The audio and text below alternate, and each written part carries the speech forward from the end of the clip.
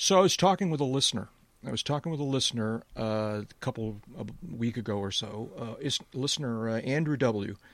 And Andrew is a aviation enthusiast, but not a pilot. He's sort of sneaking up on the edges of starting his training. So we'll get him eventually, all right? But he's got genuine interest, and he's a smart guy, and he flies with some friends a lot. And he's familiar with the fact that one of the things that we all religiously do during pre-flight, is pre-check is something else altogether. I'm getting ready to travel. I'm getting ready to let myself into the warm embrace of the TSA tomorrow. Pre-flight is we check to make sure that no water has snuck into the gas tanks. And his question was, if this is such a concern on an airplane, why do we never get water in our car's gas tanks? We do. And I said, I didn't know. We do? Sometimes. Yeah. What? Mike, I've been driving for 5 or 10 years, all right, and I can't recall my car ever stalling because there was water in the gas. What's the difference? I don't quite understand it. Well, there's two ways water gets in fuel tanks in an airplane. Excuse me. One is like water from outside being kind of forced into the system through the gas caps, through the vents, things like this. Like rainwater and stuff. Like rainwater, exactly. Yep. Or you wash the airplane and maybe get some. Of course, yep. The other way is condensation. Mm-hmm. And here in Florida is a great example where it's very humid all the time. And that air through the vents gets into the tanks. Yep. If it gets in when it's really warm, sometime later on, the air will condense. Well, the air will cool, and moisture will condense out of that. Right. And it's in the gas tank. Mm-hmm. It's in the fuel. And does the same thing happen with my car? Not to the same extent. Not to the same extent, but yes, it does. Uh-huh. And automobile fuel systems today, with the anti-pollution stuff and the equipment to trap gases and cycle them back into the gas tank, it's tough for much moisture to get in for condensation. Aircraft, on the other hand, you got to have both kinds have to have vents so that when they pull fuel out, the tanks don't collapse from the air pressure difference. They can't be sealed. But automotive systems and the carburetors that have dominated for so long kind of made sure that water got mixed up and distributed around the fuel more readily than in a airplane. Okay. You've also got, in some vehicles also, you might have a standpipe that generally these days, automotive fuel system will have a fuel pump embedded in the tank, and maybe 2 or 3 different ways to get fuel to that pump from within the tank. A standpipe is one, and just a direct inlet onto the fuel pump itself is another. Water is heavier than gasoline. It's, and it tends to go to the bottom. So if you have a standpipe of some kind, of some length, you'll avoid that water. Now, the flip side, if you took an older car and took the gas tank out of it and looked inside what's in that gas tank, there's all kinds of crud, and probably water too. Mm-hmm. And, every now and then you'll hear of a fuel tank rusting out. Mm-hmm. So, okay. So it does happen. It's just, it does happen. But it does happen, and you've got filters also. So yeah. I'm not aware of a filter. Let me think about this for a second. Another issue that, while Jeb's thinking, is that aircraft tend to have more than one tank. Yeah. Yeah. And so you have to have plumbing for all of that to get to the engine. Some tanks have baffles or barriers and stuff to keep the fuel from sloshing around that can trap water. Mm-hmm. Oh, okay.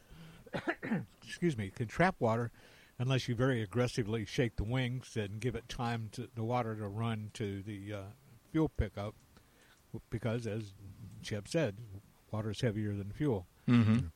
And probably the most striking example of that in current production is Cessna 172 and 182. There are, if memory serves, 11 sump points on a 172. Yeah. That you have to hit and drain. Each one of those is in a corner between a baffle and the tank wall, Mm-hmm. or someplace there that is a low spot for that particular part of the tank where it can trap water. And so when you go around, go get a checkout in a late model 172, and you can wear a callus on your fingers from sumping all the tanks before you get the bloody thing done. Uh-huh. And they highly recommend that you stand on one wing. And this recommendation goes back to older 172s and 120s and 140s. You shake the daylights out of the wing so that the fuel can get dislodged from those low points and run to the sump, so that when you hit the sump valve, you're getting water out and not fuel, while the water's still trapped behind some errant baffle. Yeah. Okay. Yeah. Just real quickly, just Googled that question, and the 172S, the SP with the 180 engine in it, has 13 fuel drains. Wow. Okay. 5 in each wing, 3 below the cowling. I don't understand that at all. 3 below the cowling for the fuel reservoir tank, then 1 for the fuel selector and 1 for the fuel strainer itself. Wow. Okay. Yeah. Now, And my number didn't count the gas collator. Yeah. The trick with something like that is it would be almost impossible to catch all that fuel when you drain it. I know 172 I used to fly, and I guess a lot of 172s of that era, I guess all of them, let me put it that way, had a little handle inside the oil door. And you pull up on that handle, a spring-loaded handle, and it squirted fuel on the ground. Well, unless there's 2 or 3 of you, you're not going to catch that fuel in a sampling cup. Yeah. Jeb, I've flown with you a bunch of times in the Debonair. Are there fuel sample ports underneath the tip tanks on that airplane? Yes, each tip tank has a drain. Okay. Has a sump drain, and then each main tank has a sump drain. Right. And then there's a 5th drain for the fuel selector itself. Mm-hmm. And I sample all of those when I've got fuel in tips. Right now, as it conveniently convenient coincidence, there is a little water in my right tank. Every time I fly lately, I'll catch just not even a teaspoon full of water, and the amount is slowly getting smaller and smaller each time I drain. But I drain it until I don't get any more water. Mm-hmm. But the next time I drain it for the next flight, there's more water in there. So right. There's something in there, something got in there, and something's in there. It's coming out slowly. In the meantime, I take off on the left tank. Okay. That seems like, okay. Yeah. Yeah, because doctor, it hurts when I do that. Well, don't do that. Don't do that. Yeah. Okay. All right. Well, yeah, okay. So it's different than a car. And don't get me wrong, I'm totally sold on the idea that you got to be careful about water in your airplane fuel tanks. That's just a no-brainer, if you ask me. Or at least it's so ingrained in our training that is, not a question. But I was kind of curious about the car thing. And I suppose on the other hand, though, when you have an engine failure on your car, you coast to the side of the road. It's like not quite the same kind of experience. That's gonna... Yeah, you already have the main gear down and locked. So exactly. It doesn't mean that getting off the road can't be a risk to your life, but Yep. the third dimension is not an element in that. Mm-hmm. Unless you run off into a ditch, of course, and then all bets are off. There we go. Well, yeah, there's a lot of people I wouldn't put that past. But yeah, okay. Yeah, I was just trying to think. I'm certainly willing to be educated, but my airplane has fuel filters, but they're on the transfer pumps. When you pump fuel from the tips to the mains, Right. when you transfer fuel from the tips to the mains. That's done via electrical pumps, one in each wheel well, in my installation, and those pumps have filters on them. But I believe they are the only fuel filters on the airplane. I'd have to. I got to think about this some more, but I believe they really are the only fuel filters on. So there'd be no fuel filter after the main tanks before the engine. That's one way or another over time. I've been all the way through that fuel system on the airplane, and unless there's something between the fuel selector and the engine, which is certainly possible, and which I've missed. Is nothing gets serviced at an annual on it. Nothing I'm aware of is, shall we say, user removable. So yeah, I'm not aware of any filters other than those aftermarket pumps. Yeah. Well, so there you go. Well, there you go. There you go. And yeah, well, welcome, folks. Then to you missed a great segue there. Did I really? Which one was that? Well, not a segue, the joke. But taking it off on the left tank. Okay. No. See, someone was taking us. Never mind. We'll talk about this in the after show. Welcome, folks, to Uncontrolled Airspace, the General Aviation Podcast.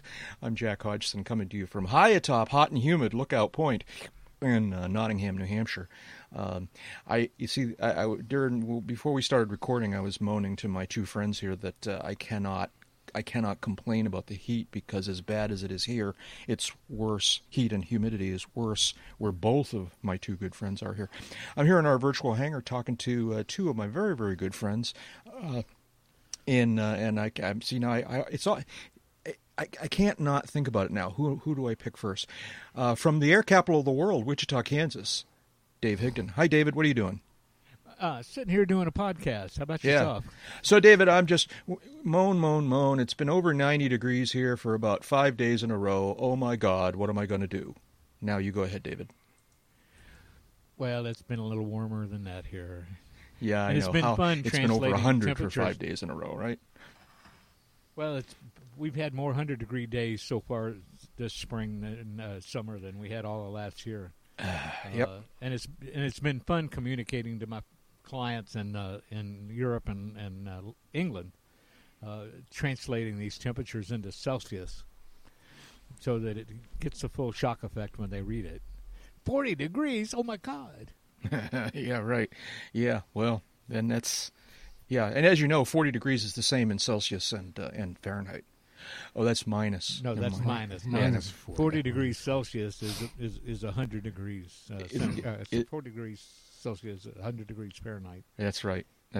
So, anyways, well, you're bearing up, I guess, and then the old pro at Hot and Humid is my other good friend here from somewhere. You talking about the weather or his personality? Sure. Yeah. Right. From somewhere near Sarasota, Florida. That's Jeb Burnside. How you doing, Jeb? What's a humid personality like? I don't know. I'm fine. Thank you for asking. Yeah. I'm trying not to comment on the weather. Okay. Why? Because it's good or bad? Because it's cooler here than it is elsewhere. Oh, okay. All right. Yeah. I don't think I want to. Yeah. I mean, lately the highs here have been 92, 93. Yeah. And it's humid, but there's an afternoon thunderstorm, and there's a breeze sometimes, and there's shade and things like this. That's all I have to say. Okay. Well, yeah. So in the wintertime I go to Florida for the warm, and you're saying in the summertime I could go for the cool. What's the weather where you are right now? It's about Well, it's cooler today. It's like high 80s. Hang on a second. We have this new thing. It's called the Internet. Yeah, you tell me what the temperature is here in New Hampshire. Epping, New Hampshire? Yeah, well, that's where I used to be, but yeah, it's close enough, Epping. Papa. Oh, right now it says 83. Yeah, so this is because it's cooler today. Yeah. It was raining this morning, and but it was in the mid-90s every day for like the last 5 days. Now next Monday it's forecast to be 93. Yeah, but I'll be in Southern California by then, so I don't care. That what won't it does. count. So that's that's the Epping official. Mm-hmm, so Sarasota. Hang on. One thing about the heat here is I've talked to a couple of friends who are active sailplane pilots, and they've been enjoying what the heat does for their flying. I bet it's fun. It's fun. Jeb, what'd you find? It's 88 officially here in Sarasota. Okay, so it's warmer than here. Yeah, and life goes on. Yeah, really. Wichita, let's see what the 77 in Wichita. Oh, it's beautiful there. David, what are you complaining about? Okay. Another listener. High tomorrow in Wichita is 91. There we go. Now we're talking. And not only do they get thunderstorms, but sometimes their thunderstorms spawn into tornadoes, which then just puts them in a whole different class altogether. Yeah, because there's never been any tornadoes in central southwest Florida. Yeah, right, okay. Yeah, we've already had some of that here, too. Yeah, okay. Heard from another listener, Greg, who texted me a picture. He was at an airport, I believe he was North Las Vegas. I don't know if you guys are looking. I posted the picture. It's actually part of that first. Up high. That's the TechNan twin. Yeah. So he saw this on the ramp and took a picture and sent it to me and said, "This is kind of interesting." And what was it? And we texted back and forth and determined what it was.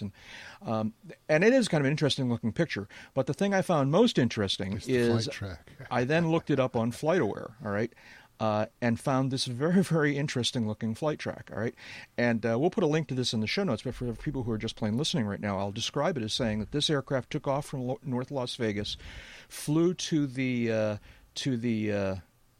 west a little bit but still looks like probably still in the Las Vegas Valley or not very far out of it, and then proceeded to fly north-south, like basically... I wouldn't even call it racetracks. It's very, very nearly the same track over and over again. Looks to me like somebody getting instrument training. That's a lot of instrument training. It doesn't really. All those straight lines, I mean... no, those turns at the end where he turns and then turns back and then goes back down the line. Right. There must be 1, 2, 3... There must be 10 or 15... times that this airplane went north-south, and as you say, sometimes at the extreme north or south end, it did some interesting maneuvering, but ultimately just got back into this line that just went north-south. And I was trying to imagine what that mission might be, and I training of course is a possibility, but it just doesn't seem. I don't know. It seemed to me more like a survey of some sort. Like as if they were, I don't know, taking pictures or running, magnetometers. There are hills over there. I never really overlaid this on a real good map to see whether or not he was over to the hills that are to the east of the Las Vegas Strip there. But I don't think he's as far west as the mountains. Yeah, I don't think so either. Yeah, if he is, he's not very far over them. But I mean, all that land out there is all mineral country and oil country, and and so maybe they're doing some sort of survey for, I don't know what. The registration comes up registered to something called GV Air, and GV Air apparently has a sizable fleet, because if you Google GV Air, there's a Centurion, a Navajo CR. Let's see. GV Air has a lot of airplanes. I mean, a lot, like 20, 30. Does the website talk about what their business is? Are they just a charter outfit, or are they something else? GV Air Inc., Medford, Oregon. Doesn't say much. Yeah. All right. Anyways, I thought it was interesting. I think I looked up another flight track from this same aircraft, like the day before or something like that, and it basically did the same thing. It was doing this mission for multiple days, and it's also, as you can see from the altitude track, a very, very consistent height, just going back and forth, back and forth, back and forth. This is interesting. One piece of information I pulled up here. So GV Air Inc. Is incorporated in the state of Florida as of April 19 of 2017. Mm-hmm. They've got a lot of airplanes for something that's been in operation a little over a year. Well, but is that maybe they've been in business elsewhere for longer? Yeah, they just became a Florida corporation for whatever reason. And very interesting. But okay, so now we're on the track. Now we're beginning to get into some good conspiracy theory stuff here. All right, these are spooks. Yeah, absolutely. Yeah, exactly. This is the Air America or NSA or whoever it is that right? Cool. Now I'm okay. This is working for me now. I like it. And they make that airplane in a couple of special mission configurations, consistent with the "you almost can't see me on a hazy day" paint job. Mm-hmm. Mm-hmm. Okay. Yeah, well, there you go. Right. So, I think we figured it out. Well, we figured out something. We're not sure what. Yeah. I'm going to stick with it. Somebody's training. Yeah. For what? I'm not sure. All right. Yeah. I wonder how we could figure this out. I suppose I could just drop a dime and call them on the telephone and say, what the heck? Yeah, we were wanting to talk about what you guys do with your business on our podcast. Yeah, okay. Maybe I should be. I'm sure that nothing would happen. All right. So one of you guys pointed us to this story about airspace. What's it called on the list here? It's called rural airspace. Rural airspace.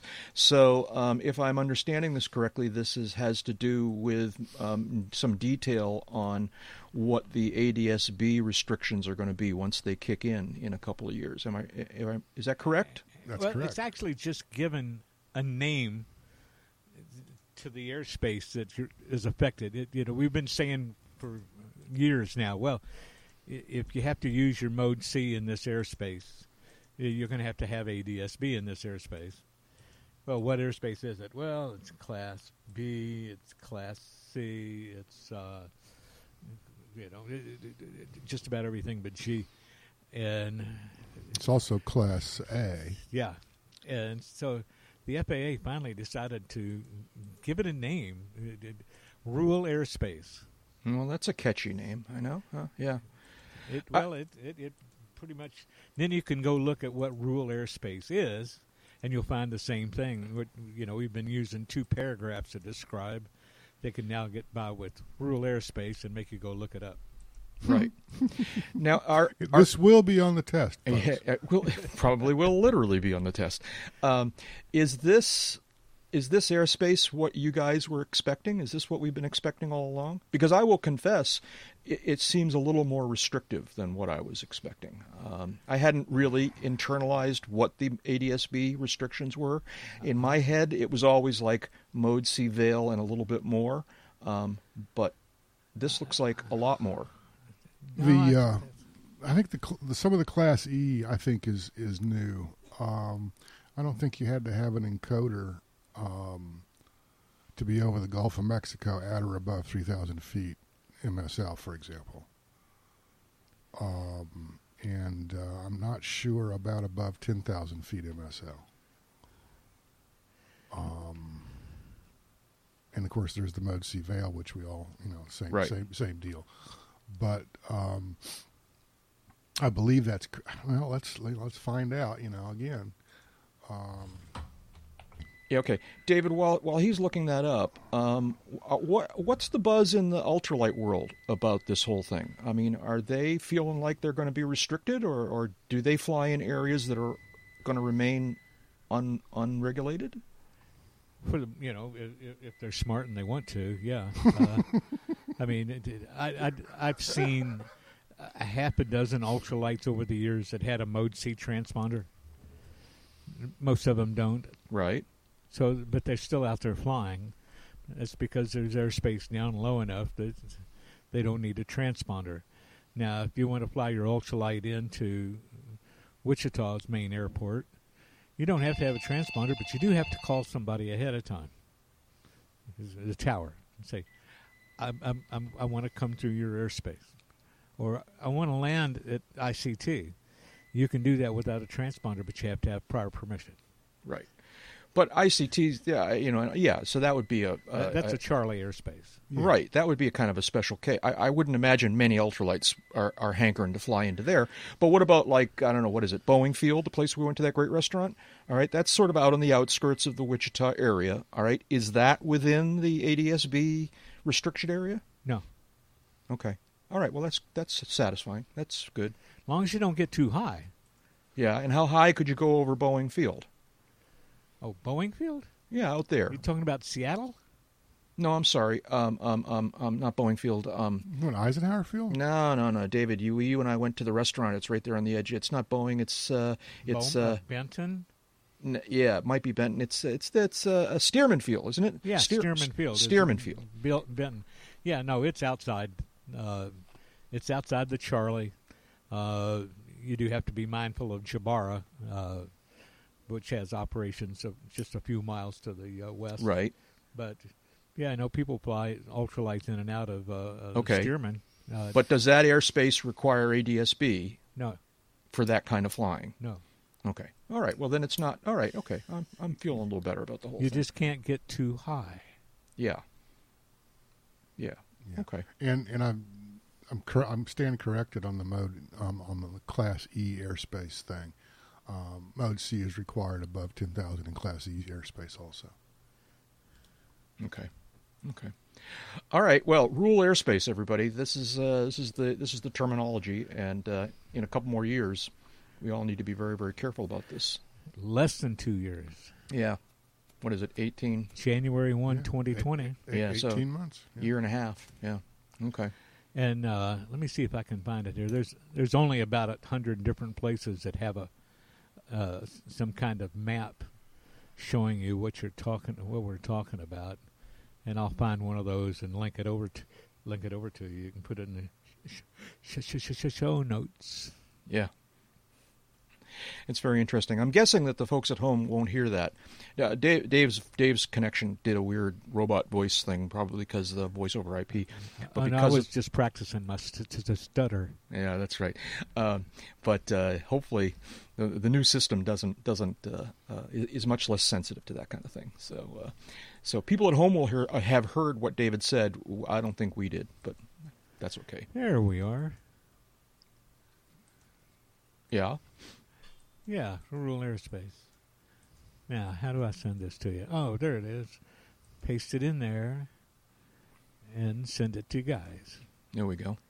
And what is it we're about to look at here? A map that shows defined airspace for ADSB. Ah, okay. We'll definitely add that link to the show notes as well.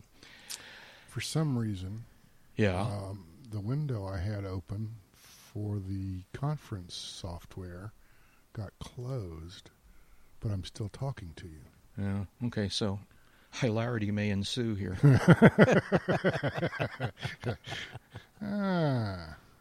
Yeah, from top to bottom, you got to be ADSB equipped in Class A. That's above 18,000.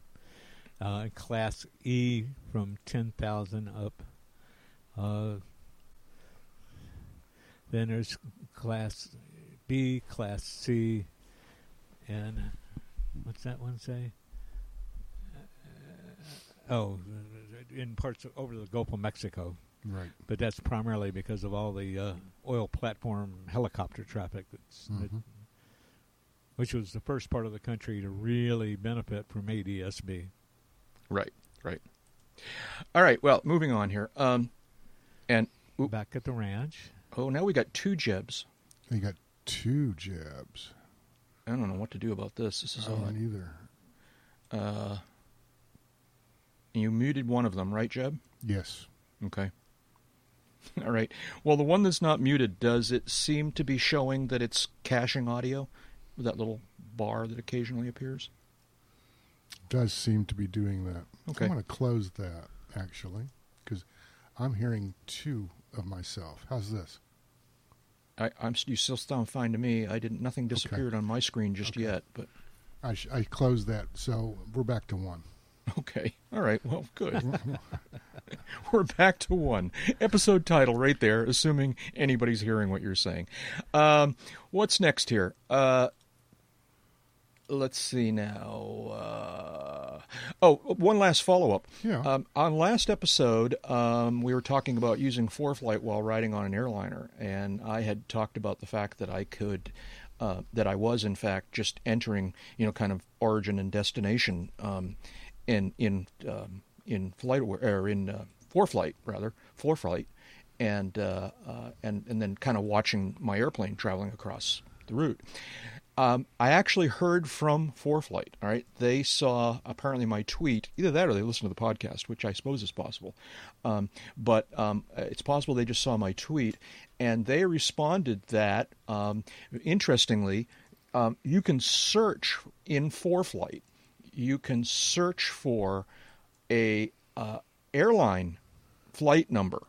All right, and ForeFlight will find it and look up the actual legs of that trip and populate the flight course in ForeFlight so if you're traveling on an airliner and you want to follow along in ForeFlight, search for Southwest 123, all right, and it will find it and fill it in, and you can actually see what waypoints your airliner was at least what the flight plan said it was going to do.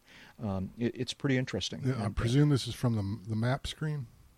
Yes, from the map screen, and then there's a search box up towards the top. Right. And if you search for the flight number, presumably using the kind of code for whatever airline you're, like UA or whatever Southwest is, or it took me like 2 or 3 tries the first time I tried to do this because I wasn't guessing the designation correctly. But once I guessed it correctly, it popped up, and boom, I had all of the different legs. It doesn't tell you if they filed for any particular departure or arrival, but it does give you all the main legs of the flight, various intersection waypoints or VOR waypoints or whatnot. It's kind of interesting to follow along that way. Yet another gold star for ForeFlight, doing some cool stuff there. Interesting. Yeah. I'll have to check that out. We were early in the episode. Obviously, we were talking about how hot it is everywhere, and I heard from another listener the other day who was commenting about the fact that he was cruising along in his 172 at about 3,500 feet, where the outside air temperature was 90 degrees Fahrenheit, and he just thought that was remarkable that high, relatively high up, not terribly high, but relatively high up, it would still be that warm.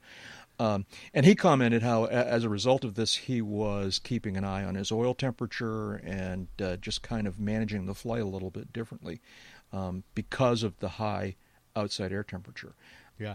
Does that make sense to you? Is that a good practice? Yeah. Absolutely. Yeah. Also need to watch your mixture and recalculate your airspeeds for that density altitude, because that's way above standard. Yeah. Oh, yeah. And that's what he told me he did. Was he said he brought back the RPM a little bit to, he lowered the power a little bit, and also richened the mixture so that it would try and keep it. And he was watching his oil temperature gauge as well. So, but I don't know. It's like, so that is pretty warm. Obviously, yeah. It's way above standard for 3,500. Oh yeah. Yeah. Oh, yeah. I mean, is there any rule of thumb? I mean, is like, I don't know, when is that too much? When should you be concerned about that kind of thing? I guess, I don't know. It depends. Yeah. Some airplanes, I'm thinking of the Diamond DA-20s, have a temperature sensor in the cockpit on the main spar. And if that temperature sensor is a certain color, you can't fly. Oh, really? Because the temperature, the heat affects the airframe structure. It's a composite, Oh yeah, right. and it takes on, I'm just going to say, uncertified characteristics. If that's, and I don't know if that's on, I don't know. I don't know if DA-20s are even in production anymore, but I am aware that some of them at least had that colored dot on their wing spars, and if that dot turned a certain color, they couldn't fly until the dot changed back to the normal color because it was too hot. Sure. Generally speaking, high density altitude operations are something we should have been trained for, and certainly something that we can look up in our pilot's operating handbook or airplane flying manual. Yep. For performance changes. So the performance changes, the airplane thinks it's higher, and the air is less dense. The engine's going to be putting out less power because the air is less dense, also because the air is hot. It's kind of a double whammy. All the airfoils on the airplane, the wings, the tail, and the propellers especially, are going to work less efficiently because there's less dense air that they're acting against. Yeah. I mean, I certainly, think of it in terms of takeoff and landing and thinking about density altitude. I'm only now beginning to think about it in the cruise environment. And suddenly occurs to me that one notable thing that could change in that situation is your VA would be different. All right. I mean, yeah. What? What's a VA? What's a VA? VA is don't go any faster than this in rough air. Okay. Is that an indicated airspeed or a true airspeed or a calibrated airspeed?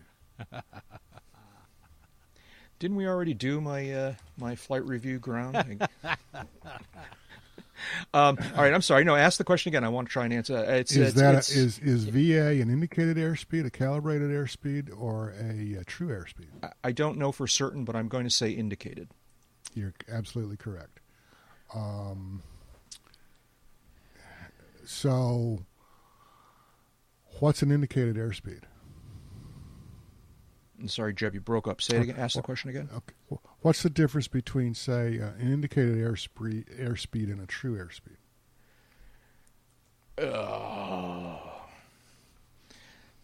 I don't want to play this game anymore.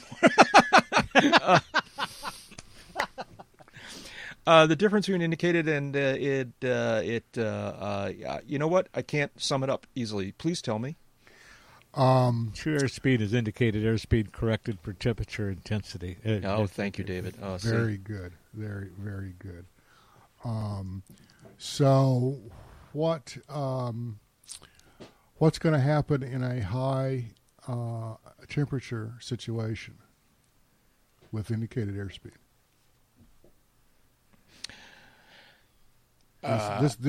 This will. Yeah, I know. This is part of your. I know it is. I'm not thinking clearly. I mean, it's going to change. I get that it's going to change, and I'm trying to think which way. You're going to have a higher true airspeed to attain the same indicated airspeed. Yeah. Okay. Okay. In a high density altitude situation, anything that where the temperature and or the pressure is different from standard. If it's let's see. If the pressure is lower than standard and you have a very high temperature, your density altitude is going to be even greater. If you have a high pressure situation and the same temperature, the density altitude will be lower, but you still have the temperature thing going on. Okay. I don't know if any of that makes sense. I think so. The punchline is you approach and you land, and all your airspeeds, all your indicated airspeeds, I should say, are the same. Whether you're on the ground, taking off, landing, or if you're at cruise or looking for VA, it's always an indicated airspeed you're worried about. I won't say always. Those airspeeds are indicated airspeeds. The trick is, at a high density altitude situation, your true airspeed, your real airspeed, or speed across the ground, if you want to, let's put it another way, speed across down the runway is going to be greater than on a standard day. Mm-hmm. So you have to be going faster to take off, which consumes more runway. Right. And your climb performance suffers, so you're going to use even more runway to get over that 50-foot tree at the end of the runway. Mm-hmm. Mm-hmm. Okay. Yeah. Okay. I guess one of the reasons why other than the novelty of this question, I wanted to put it on the list because this is actually becoming less and less of a novel situation. As temperatures rise, and we seem to be just having more and more of these heat waves. Mm-hmm. It's wise for myself and other pilots is to think this stuff through and make sure that you understand this. Certainly better than I apparently understand it right now. But I think it would be wise of us to realize that this is one of the many things that's changing our flight environment these days. That's a very good point. While we were talking about this, I found a online density altitude calculator and just plugged in some variables other than. Let me plug the right variable in. 90 degrees at 3,500 feet. Presuming a standard pressure 29.92 and presuming a dew point of 50 degrees Fahrenheit, the density altitude in that situation is 6,395 feet, almost double the MSL altitude. Wow! So that think about that when you're thinking about performance. Think about that when you're thinking about using oxygen. Really? Does that affect? Is that the rules are written for MSL. Yeah. So if you're above 12.5 MSL for more than 30 minutes, the crew is supposed to be on oxygen. Mm-hmm. Okay. Well, it's really easy to find the density altitude of 12,500 feet in the summertime. If you're going on a cross country, say at 8 or 9 or something like that, let's just play with this density altitude calculator real quick. So I plug in 8,000 feet, 90 degrees, standard day. That's 11.8. Let's try 9,000. Boom. There we go. 9,000 feet on a 90-degree day, 29.92, 50-degree dew point. Your density altitude is 13,058 feet. Mm-hmm. Okay, that's above your oxygen altitude. Yeah. For the crew. This issue has been a source of more than a few arguments I've witnessed and a couple I've participated in. Yeah, David, what's the nature of that argument? Well, a hot day at Augusta Municipal, 3 Alpha Uniform. It's 8:30 in the morning. It's already 92 degrees, and a couple of guys are arguing that you should never lean on the ground. Oh, okay. You don't lean on the ground. Yeah, I know. I've heard this one. Yeah, go ahead. Yeah. Well, you do lean on the ground. If you want to get anywhere near optimal performance out of your engine, just letting it sit there and run full rich while it's warming up is almost guaranteed to help let up your spark plugs. So you lean a little bit to prevent that from happening. When you do the run-up, you lean so you can get an optimal run-up, because on an 80-plus degree day at Augusta Municipal, density altitude can be over 4,000 feet. The field elevation is only 1,320. But density altitude will be about 4,200 feet. So you're essentially taking off at 4,200 feet. There's no way you're going to get optimal performance out of the engine running full rich with that density altitude. It's just not going to happen. Yeah. So you lean until you see the RPMs rise, and then on a constant speed, the RPM will come up a little bit, and then the governor will bring it back down to the setting on a fixed pitch prop. You lean it till the RPM goes up a little bit, and lean a little bit more. If it starts to come down, push it back in. Now you're ready to take off. but try to take off with it full rich and 4,000, 5,000 foot of density altitude. Your performance is going to suffer. You're going to be on the ground longer. Mm-hmm. Your climb's already going to be handicapped by the density altitude simply because the wing is flying at 4,000 or 5,000 feet. Right, right. So leaning for those density altitudes, knowing those density altitude numbers. I know guys that don't calculate density altitude when they're in cruise. They'll see the outside air temperature. They're at 7,000 feet, and it's still 85 degrees, but they're pre-programmed to lean to a certain fuel flow, and it's too rich for the density altitude. Mm-hmm. So their fuel flow is too high. They're not making the power that they should. Not good for the engine. It's not good for the airplane. Yeah. Okay. Yeah, there's definitely some lessons here. There always have been lessons here, but more so as the climate changes. Well, and density altitude is a real challenge for those of us that are dense. I don't know, David. You usually don't sound very dense to me, but okay. Moving on here. We actually are starting to reach the end of our allotted time. There's one story I wanted to tell here about, and I hinted at this when we were getting ready to part last episode. I was in Chicago for the day job last week, and almost wasn't able to do this, and then at the last minute found a couple hours and was able to hike on out and actually visit Meigs Field in Chicago. It was a somber, kind of sobering thing.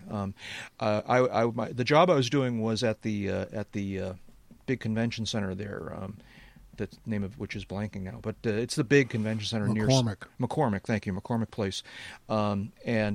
So that's where we were staying, and so mid morning, on my last day there, I set out and was walking cut across the highway there, walked around the edge of Soldier Field, which is the big football stadium, and then out to the causeway that takes you out to what was originally an island and was at one time the location of Meigs Field. I knew as I was getting closer that I could see from a distance some buildings, some structures that were left over from the airport. And in fact, as I got closer, I realized that the control tower building is still there. It's a very, very distinctive control tower building, like the ones we see at GA airports everywhere. Obviously, it's not a control tower anymore. I'm a little surprised that they haven't chopped off the tower cab part of it. But the lower parts seem to be used. It has 3 or 4 garage doors, presumably for various service vehicles back in the day, and it seems to be used now as your basic storage for that kind of thing. And so I took some pictures of myself standing in front of the old tower building. Also, right sort of almost next to the tower building is the old terminal building is still there. It's interesting. As you're approaching it, you look at it and you go, well, that looks like a terminal building at a small GA airport. Mm-hmm. And that's in fact what it was, and it's still a very active building. It's been converted to kids education. They have all kinds of youth education programs going on there. In fact, there were all sorts of day camps and things going on. There were kids everywhere. Which, as I commented, I was chatting with one of the information people at the desk there, which is where I found out that this was in fact originally the terminal building, and she was, telling me about the different activities and programs that are going on. And I commented to her, I said, I'd really rather it was an airport terminal building, but if it couldn't be that, for it to be a kids' educational facility is not a bad alternative. I tried to walk out into the area where the runway used to be, and I had limited time by this point and wasn't able to go very far. Also, Since they legendarily sent in bulldozers and carved up the runway, they've actually not only ripped out all of the pavement that once was there, but they've added all kinds of earth and created basically rolling hills. So all of the terrain that once upon a time was the runway is now these sort of rolling hills that probably go as high as 3 or 4 stories. And so it was difficult to even find a spot where I could sort of look the length of the quote unquote runway. But it's, it would be really difficult to turn it back into an airport, I guess, is one of my points here.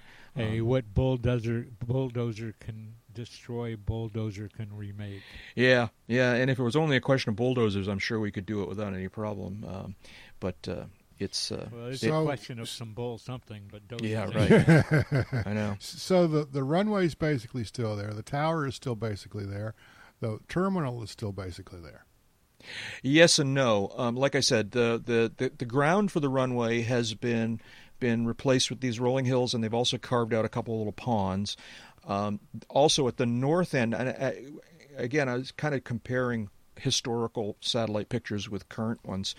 At the northern end of what was once the runway, they've now built a fairly significant outdoor concert facility with a stage and a tent and grandstands and that kind of thing. So there's a lot of stuff going on out there, and I was really torn by the whole thing. I don't want to say that because I wasn't torn. It should be an airport. It absolutely should be an airport, but it's a very pleasant space, man. It was really nice out there. There were all kinds of people enjoying the area, riding bikes, and like I said, the kids in their program, and if I'd wanted to walk so this tower was probably, a third of the way down, a quarter of the way down the runway from the north end to the south.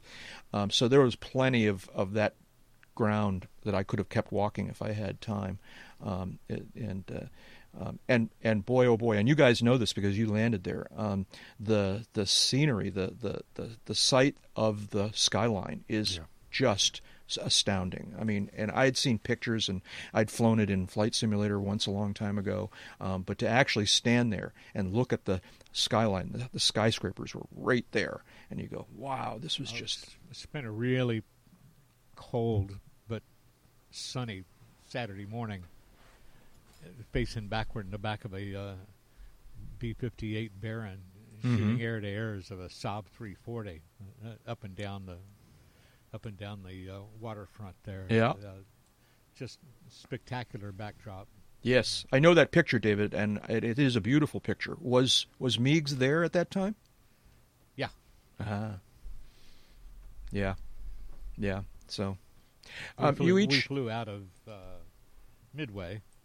Because the runway at Meigs wasn't really quite long enough for the Saab, but and the Saab was flying out of Midway anyway. But yeah, it was there. I think there's a few shots where it actually shows up, but nothing much was going on there that day. That was right. While they were still in the middle of the fight to try to keep it. Well, yeah. What year would that have been approximately, David?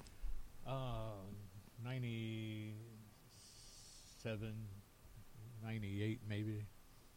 Yeah. So, anyways, I went out and visited Meigs Field, and it was bittersweet. There wasn't a lot of sweet to it, but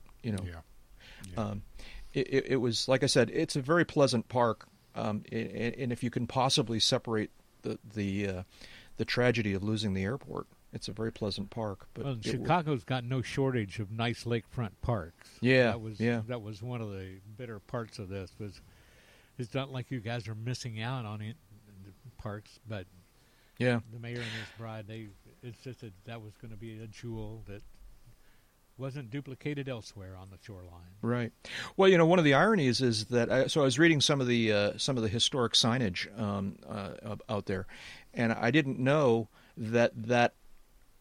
Call it an island because I guess it used to be an island, is man-made. It was man-made, and it was going to be a park or something first, and then somewhere along the line they built an airport, and it was an airport for a long time. And it also has the planetarium and some sort of museum, a science museum, an aquarium, that's what it is, that are out on the north end of the whole thing, have been there all along. But the original plan, when they first created this man-made island, which we're talking like in the teens or 20s or something like that of the 1900s. It was part of a plan to create like a half a dozen of these shoreline islands along the Chicago waterfront, and for reason, obviously these things happen. They only did the one. So, you know what? If the mayor wanted a park, they could have built another one of those islands. But no, he wanted that one. Oh, well. So I went out and paid my respects to Meigs Field and got some pictures, shot some video, trying to get the video done. It'll go up on my YouTube channel eventually of my little walk out and visit to Meigs Field. Probably will not be posted by the time this gets posted, but sometime soon, the next week or two. Well, if you like island airports and waterfront airports and downtown airports, yeah. If you're ever in Toronto, Ontario. Oh yeah, that's right. Yep. Billy Bishop Toronto City Airport, just a jewel, and you either fly in there or you take the ferry, and it may be one of the world's shortest ferry rides. But you can walk now. Oh, did they put a bridge in? They put in a tunnel. Oh, that Yeah. didn't show up in the pictures. I'm pretty sure there's a tunnel now that you can walk. I think I'm thinking the right airport here. Yeah. Yep, you're right. Via the airport tunnel or the ferry ride. Yeah. There's a pedestrian tunnel now. I don't think it's a vehicle. Maybe it has emergency vehicle or service vehicles, but it's not like a public. You can drive your car out there. Right. The public walks out there. Yeah, that would be a cool one to land at. There's a bunch of these. It's like so many towns have this and are smart enough to leave them be. Toronto's one. Cleveland has a really cool one. New Orleans has one. New Orleans Lakefront. Yeah. Trying to think of some other ones, but yeah. So, anyways, all right. Anybody who played with some of the initial versions of Microsoft Flight Simulator, Yeah. is familiar with Meigs Field. Absolutely are. Yeah. That's where the Sims, the default location started. Yep. Yeah, as a matter of fact, one of the other people in my on my team out there at this project we were working on, he actually found some time to go out there as well. Not a pilot, but he had flown out of Meigs Field in Microsoft Flight Simulator many times, and he wanted to go see what was left. So, yeah. Anyways, remembering Meigs. Too bad. Yep. Too bad. Meanwhile. Yep. Let's see now. I'm going to jump to shout-outs here, unless you guys have something else you want to not skip over. This new pilot certification rules, is this a thing we should make sure we come back to next time? Wouldn't hurt. Yeah, it wouldn't hurt a bit. Okay, then let's plan. Same way with the new ADS-B in products. Jump back to it next time. Yeah, okay. So we'll definitely cover those. Yeah. Let's see now. So, shout-outs. You guys think about what you want your shout-outs to be, and I'm going to do a little bit of podcast business here. Thank you to a good number of listeners who did as I requested and reported on the sound quality of last episode where I was trying some new things. And apparently it mostly worked. I actually am not quite done testing, so on this one you could probably give me some feedback as well about the sound quality and the volumes and whatnot, because I'm going to try it. I think this will be the last. I think the way I do it this time is the way I'm going to settle on doing it, but I will be interested to hear if it sounds okay on this particular episode, so please do that. The other bit of podcast business is that I don't know whether we're going to do another one or maybe this is the last episode before Oshkosh. And regardless of whether we have more episodes before Oshkosh, everyone should remember that we are going to Oshkosh. Uncontrolled Airspace will be there all week long. We will be doing our daily episodes almost every day throughout the week and more, because we'll probably start before the show officially begins and maybe even go until after it officially ends. So we'll be doing daily episodes throughout the week, and then we will be ending the week with our big finish episode from the flight line, from the announcer stand, where we just have a great old time watching airplanes and talking with our friends and just kind of closing out the week at Oshkosh. So we will be there. Also, the tie-down party is scheduled to happen on Thursday evening of Oshkosh week over there at the Super 8 Hotel. Watch social media for updates on any details, but right now it should be as it's been for a number of years now, over there just outside the fence at the Super 8 and Friar Tuck's area over there on that northwest corner of the field. Did I get that right? Yeah, northwest. Yeah. So, yeah, UCAP, and then we will all be camping as part of Camp Bacon. So we're going to be hanging out with that gang, and that's going to be a lot of fun. So looking forward to it. We're not going to all be able to be there all week long, which kind of is sad. I was going to be more graphic, but I won't because listeners hate it when I talk that way. But it's too bad. But real life intervenes, and so at least some of us will be there for the entire duration, as well as the Air Cav and the various bad boys of Uncontrolled Airspace will be there helping us out as well. So Uncontrolled Airspace at Oshkosh 2018. It's going to be fun. Hopefully we will get a chance to meet you and see you and visit with you while we're there. What else? So shout-outs. There's a couple on the list here. Any of them jump out at you? Which ones you want? Shout-outs. I don't have either one of those, so you guys do those. Yeah. Okay. I've got one, but go ahead, Jack. All right. Well, I want to. So they're doing a 1 week wonder again this year, where they did this about 4 years ago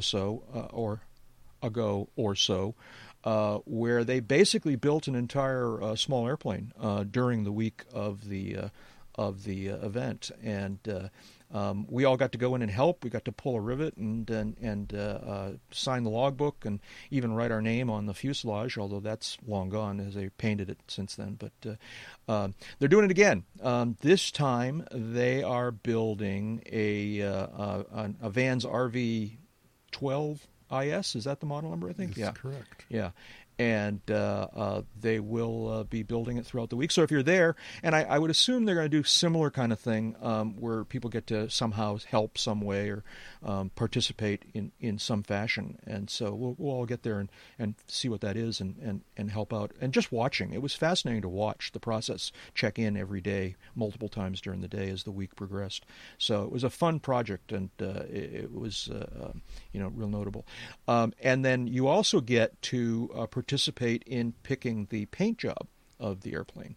And last time they did this, they had, I believe, 4 different paint schemes that we all voted on, and I picked the right one. I picked the best one. Sadly, none of those 4 were actually used on the airplane because of the way the signatures thing worked out. Rivet was so enamored by all these signatures on the airplane that they tried to figure out how to do a paint job that incorporated the signatures. So it changed. This year, let's see now. So if you go to EAA.com, there's... Well, hang on a sec, because this page on EAA, it's actually a SurveyMonkey link, but yeah. It says now through July 1. And we're after July 1. So I'm not is it sure. too late? It might be. I don't know if, click on it and make your voice heard. But, I clicked on it, and it reminds me that I've already taken the survey, which I have. Right, so I can't get to it. What happens when you click on it? That's what I'm going to find out. Hang on a second. I'm going to be surprised if they close the survey, because we were able to vote during the week at Oshkosh last time. I think that's true, yeah. Okay, pick my favorite. Click done. Yeah. Okay, it worked. Yeah. It worked. Yeah. Yeah. Okay. For some reason, that page says July 1 is the cutoff. Well, that's odd. We should ask Charlie what's that's all about. But go and check them out. If nothing else, look at the different ones and they're all designed by our good friend Craig Barnett, or his crew, anyways. His team at Scheme Designers are the authors, if you will, of these paint schemes, and they're all pretty fascinating. They're all pretty beautiful. Some I like a lot better than others. And this time, I think you voted for what was it? They'd asked you to vote for 3, 2, 4, something like that. So. Take a look at that if you're interested in seeing what the paint scheme might be and maybe even voting for it. And if you're definitely there for the week, stop by and check out the project. Fascinating thing, building that airplane in a week. And last year they didn't fly it at the end of the week, but they did taxi it by the end of the week. And so that's my shout out. Yeah. Jeb, you said you had something. What do you got? Yeah, real quick. Someone we all know and love, Amy Laboda. Wanted to give her a shout out for being such a good sport on helping me out with my with some endorsements that I needed. Let's put it that way. doing some flying with her. She's a great coach, a good sport, and a pleasure to fly with. And I just wanted to publicly recognize her. So couldn't agree more. Yeah. I will add one little tidbit to that story, which you didn't go into a lot of detail, but it is a compliment to Amy Laboda, all right, that on at least one of those days, and I won't go into too much detail how I know this, on at least one of those days, you turned the key on your airplane at like 7:30 in the morning. Yeah, well, it's certainly a compliment to Amy. It's more a statement of the weather in Florida at the time. Okay, you got to, yeah, okay, well that too, but yeah, I was like, yeah, Jeb's flying at 7 o'clock in the morning. What the heck? What, is he on fire? I know, really. What's going on? Is there there's no such thing as an emergency takeoff, but leave it to Jeb. So, anyways, yeah. I wish I was closer. I would do. I need to do a flight review and a bunch of other things, and I would fly with Amy in a heartbeat. And if I was a little closer. So, yeah. Hi, Amy. How you doing, David? What do you got? It's a shout out to a couple of people I've gotten acquainted with over the last couple of years. Captain Ryan Cobb, U.S. Air Force, and his lovely fiancee Amanda Ayers, who are moving on from McConnell Air Force Base in Wichita to a posting at Fort Walton Beach, Florida, taking on a new job, the young man is, and sticking with the Air Force. And still flying his 172 and the rents out of, I forget where he rents it out of now, Jabara, I think. Anyway, the two of them have been great friends, lovely to socialize with and sit and commiserate over one of the brew pubs, brews here. And sorry to see him go, but understand how it's got to. And keep on flying, Ryan. And Amanda, you're next. Yeah, sounds great. One quick, and I'm going to not do this one justice because we're running out of time, but I definitely wanted to mention it. And this is a quick shout out from a listener. I've been trying to invent the idea of FBO of the month or FBO of the episode or something like that, and we got one from a listener, and now we actually got another one from listener Hillel G. Last name initial G. And he goes into quite a bit of detail here, and I'm not going to read it. I'm not even going to read the part I highlighted here. Let me just summarize it by saying that he had a problem. He was visiting Dulles for an event at the Udvar Hazy Smithsonian Museum, and on taxi for departure got a flat tire, which disabled his aircraft on a taxiway in a bad spot on the airport. And he tells the story in this posting of how, first of all, the Dulles FBO, which Jeb, and you may know more detail here. It's in here, but I believe it's. I'm reading this. Yeah, I know. Yeah, I know Jet just Aviation. About everything here. It's interesting that the Dulles FBO is apparently called Jet Aviation. All right, so Jet Aviation is not really, as he points out in his thing, not an FBO that really serves small airplanes like ours. Nevertheless, they were apparently more than helpful and friendly in getting a tug and some sort of trailer kind of device out there to get this airplane out of the way, so they could keep operating the airport and then bringing it back to the maintenance operation, where they then discovered that that with all the best of intentions, this FBO didn't have the expertise or the inventory to repair his tire right there. And so Hillel got on the phone and discovered an FBO, which ironically is called Dulles Aviation, but is at your old stomping grounds there at Manassas. Right. All right, and relates his interaction with a number of people at Dulles Aviation at Manassas who were very, very helpful and friendly, and including the owner of the FBO apparently, who not only stepped in to help figure out the problem, but then and this was apparently Father's Day weekend or Father's Day itself, jumped in his car in order to bring the parts that were needed to Dulles so that the jet aviation mechanics who had stayed late could install the new tires so that Hillel could be on his way. He goes into a lot more detail, and I'll post this someplace somewhere so that people can read it.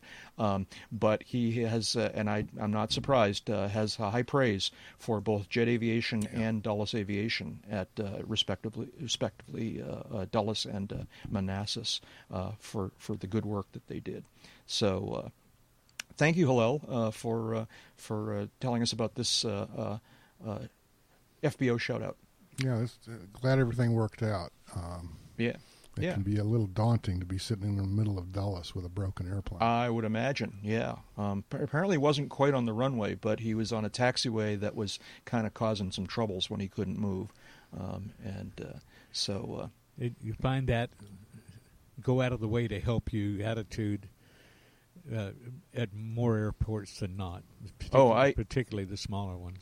Yeah, absolutely. Yeah. That's my experience as well, the smaller ones especially, which is one of the reasons why this is such a heartwarming story, that even the big FBO at the big airport was very, very friendly and helpful, and apparently charged him little or no money for a lot of service. He says that the tow and a couple other things were technically included in his landing fee. We were bashing landing fees recently. Well, here's an example of where a landing fee actually gets you something. And the irony of this is that the tow and some of this other stuff was included in the landing fee, which for Hillel on this particular day was waived because of the special event exactly. at Udvar-Hazy. So it's a great story all around, and I'll post it someplace where people can take a look. And shout out to FBO shout-out. Maybe that's what we're calling this. FBO shout-outs.